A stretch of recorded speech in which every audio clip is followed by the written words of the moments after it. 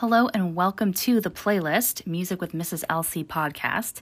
Today I am interviewing Eric Koch, principal of Diley Middle School, trying to get his perspective on the start of the 2020 school year.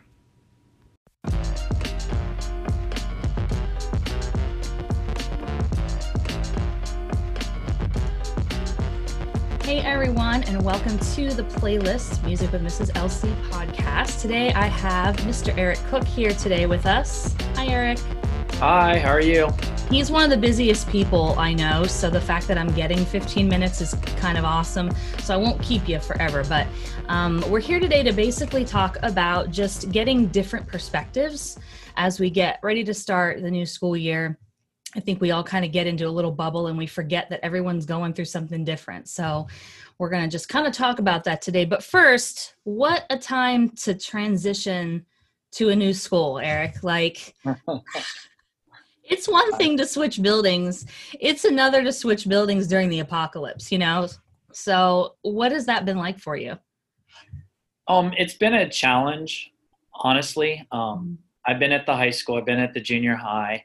A lot of people don't know when I first started doing my student teaching and my field observations, I was actually placed in the middle school.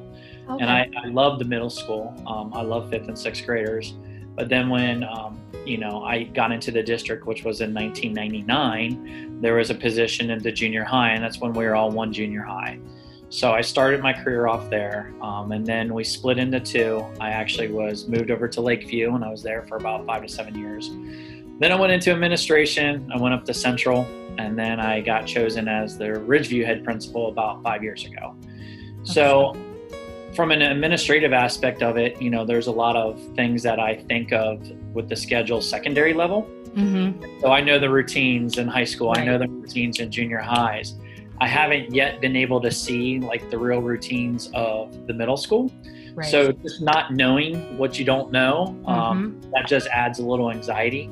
I mean, we know how to schedule and do all the routines and everything like that, but just not being through it, right. That's the only thing that kind of adds to the anxiety. And we have a really bizarre schedule at the middle school. We have like a trimester thing that goes against a semester split thing with specials that it's a little weird. So it's not just those blocks of certain numbers of minutes, which is probably what you're used to.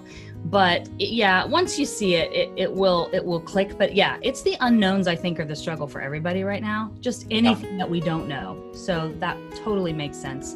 Which leads us into kind of the topic of the day, which is just how we can all benefit from learning about people's perspectives and what they're going through. Because I just know for me, like, maybe it's just me, but like when I get stressed, I am not a good listener. I am not a good empathizer. And I think when people are stressed, and it's like, especially right now, it's this prolonged, extreme situation for everybody, like everywhere. I know it just makes me internalize everything, and it's all about my struggle, my anxiety, my family, and I get real me when I'm stressed out. And because of that, I don't listen well. I don't reach out and ask anybody how they're doing because I'm too into my stuff. And so when you multiply that like across the board with everybody, everyone's kind of doing the same thing. And when we don't talk, then we can't learn and we can't figure it out, So if, from your perspective as a building principal, if you, and you can give me a couple things, but like, what is your biggest, like right now in this moment, as things as we know that they're going to be for now, what is the biggest challenge that you're looking at right now that you're just really struggling with? Or you can say a couple things. I mean, I'm sure there's not just one, but. Yeah, I mean, where do you start, right? So I think the biggest priority, number one, is obviously in this world that we live in now with this pandemic that's happening. How can I possibly set up the building and the routines and the standard operating procedures with everybody in mind to try to keep everybody safe? Mm-hmm. The biggest struggle is that I always try to put myself in other people's shoes when I'm thinking of things. And so it doesn't matter what you believe in, what politics, what side you swing on a fence with, mask, no mask, that kind of stuff. I just come down to overall, how can I make sure that everybody is comfortable and everybody is safe in the building? So, and then the unknowns with that, like what variables, will evolve out of this that maybe nobody has ever even thought about, that we'll just have to adapt to and change things around and make it better. So those are the priority number one. So that's it. I mean, that's the unknown. That's the main thing that I struggle with the most right now. Cause I mean, we put, I think, a pretty good procedure and plan in place. And then we have our standard operating procedures for about everything that we can think of. But, obviously there's always something out there that could happen that nobody ever thought about before. So those are just the things that I have a hard time wrapping my head around. Are you the kind of person, like, do you really take it on yourself if something goes wrong or something? Like, is that like a heavy burden you carry? Or can you, I know I would, because I'm just very sensitive. Or are you able to understand, like, I can't do everything? Or like, which one are you?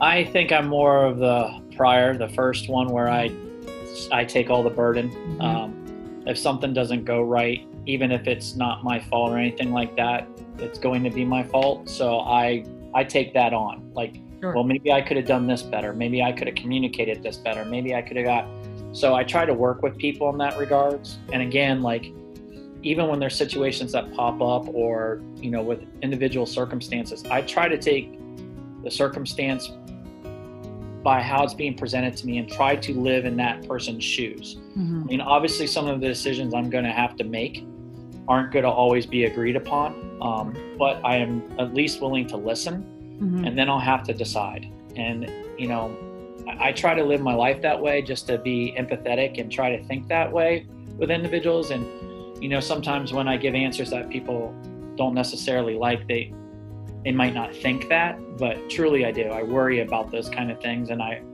want to make sure that I'm trying to help out as best I can, but sometimes I have to make rough decisions, and that's just part of leadership. It is. And I think sometimes when all of us are in our little bubble of stress, we don't think about that part, about, like, you have just as much that you're struggling with in a different direction, and it affects a lot of people. And that's not an easy place to be. And the decisions are not, like, no one's getting out easy right now. Like, no one's getting off easy. And I think we have to be more sensitive to just, like, your leadership and all of the people that are up there making decisions for everybody. It's just tough. It's a really tough thing. What is something that you would want your teachers to know about you, or about how you process stuff, or how you deal with things? Like, if you could tell them ahead of time, like, this is how I do things, just so you know, what would you say? That when a decision is being made, I really try to think it through. Mm-hmm. I'm just not making a decision just to make a decision. I will really try to think of in everybody's shoes. I care deeply about people. I want them to have a positive relationship or atmosphere to come to school. It doesn't matter if it's a parent that's coming in, a student coming in, or a staff member. I think this should be a good atmosphere. Now, obviously, I'm not going to be able to control everything. Right. And I do try to do that. And that's some of the things that I got to try to get better at myself. So within the district, and one things that I really try to practice is E+R=O. Mm-hmm. And so you have these events in life, and how you're going to respond to them produces either a negative or a positive outcome for you. Mm-hmm. And so if somebody chooses to do things, even though I'm trying to do my best for them, or I can't control their emotions, I can't control how they're going to react, I can't control certain things that maybe they have to deal with. And that's hard for me because, I took the color test and I'm a blue. Me too. I'm a blue. I care about everybody. Yep, and I care about everyone. I worry about them and all that kind of stuff. So this is definitely something I got to work on. But, mm-hmm. That's one thing that I think staff and students need to know about me, is that that's the way I am. So, but I need to work on that. I can't control other people's actions. I just got to make sure that I have a good response and try to produce the best outcome I can. And do you have any, like, go-to things that you do for, like, self-care, like disconnect, get away, do something, even if it's 10, 15, 20 minutes of your day that you just disconnect? What are your, like, top things that you do? Oh, geez. Lately, it's been that my sons play baseball, and so I help coach and I help join them. So like my therapy is when they ask me to throw bullpen sessions. Oh, okay. I throw BP to the kids. That's probably my most favorite thing to do right now, just to unwind. Because you're not thinking about anything else in that, like you're just throwing the ball, you know? Yeah, and I'm helping kids. Like, you know, like coaching is very similar to teaching in a lot of ways.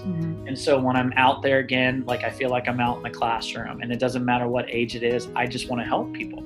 So I, you know, whatever knowledge I have and I can help them maybe to discover something, or, hey, do you ever think about this? Or, hey, do you understand this is why we're doing this? Like, you know, we're catching this way, or when you swing, all that kind of stuff. I just get back into the groove of, that's my why. That's why I got into this in the first place. That's my happy zone. So that's good. You have to do that. I think,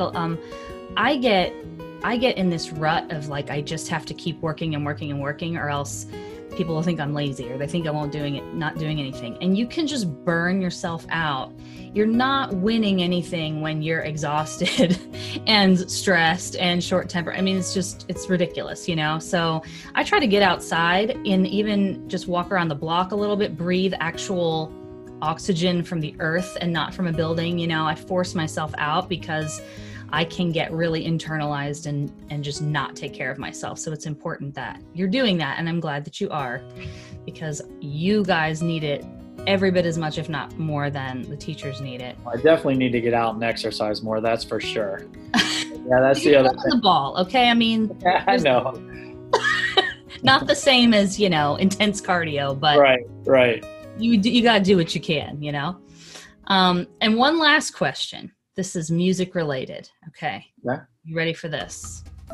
What is a guilty pleasure song for you? Like, it comes on the radio, you crank that up, and you shamelessly sing along. What is that song, or a song? Oh man. It really depends on the genre for me. Okay. The genre that I grew up listening to and I love the most is Motown. Oh, yeah, awesome. Motown just fills my heart. R&B, hip hop, I like that too. This last and I'm a mixed bag, I guess, because I like all different things. I'll listen to anything. I'll go from I'm the same way. I'll go to Latin. I'll go to jazz. Right now, I'm kind of on a like bluesy country type of feel. So like Chris Stapleton, that kind of stuff is what I really like, that has a lot of soul, but yet a little bit different. But if I had to go to a guilty pleasure, this should be embarrassing. Okay. I gotta go 80s then. That's fine. 80s. Mine is 80s too. I mean, there's a couple good 80 tunes that I like that I'll sing out loud. Journey is probably one of them that I'll go to. Don't Stop Believing, and that kind of stuff. So if we have karaoke night, we're cranking up some Don't Stop Believing, some Journey. I will tell you. I can do that one.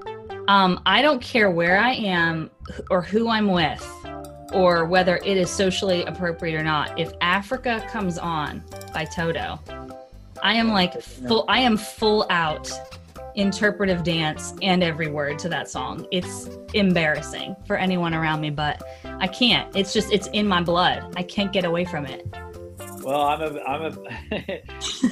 a guilty pleasure as well too. I love Snoop Dogg. Oh my gosh, yes. When that song comes, any song I will sing with Snoop Dogg. I love Snoop Dogg. I just had a conversation with somebody the other, like maybe 2 weeks ago, about how like it is just impossible to not like Snoop Dogg.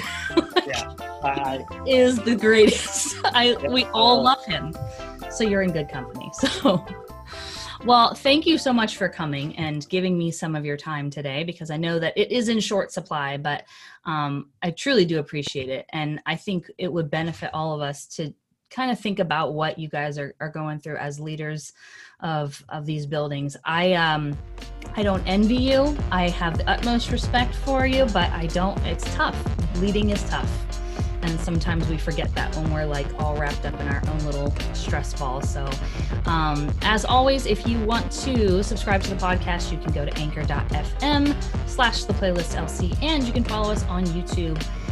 with Music with Mrs. LC. So thank you so much for coming again, Eric, and I appreciate you taking time for us, and we will talk to you soon. Thank you so much for having me. This was a lot of fun. Thanks.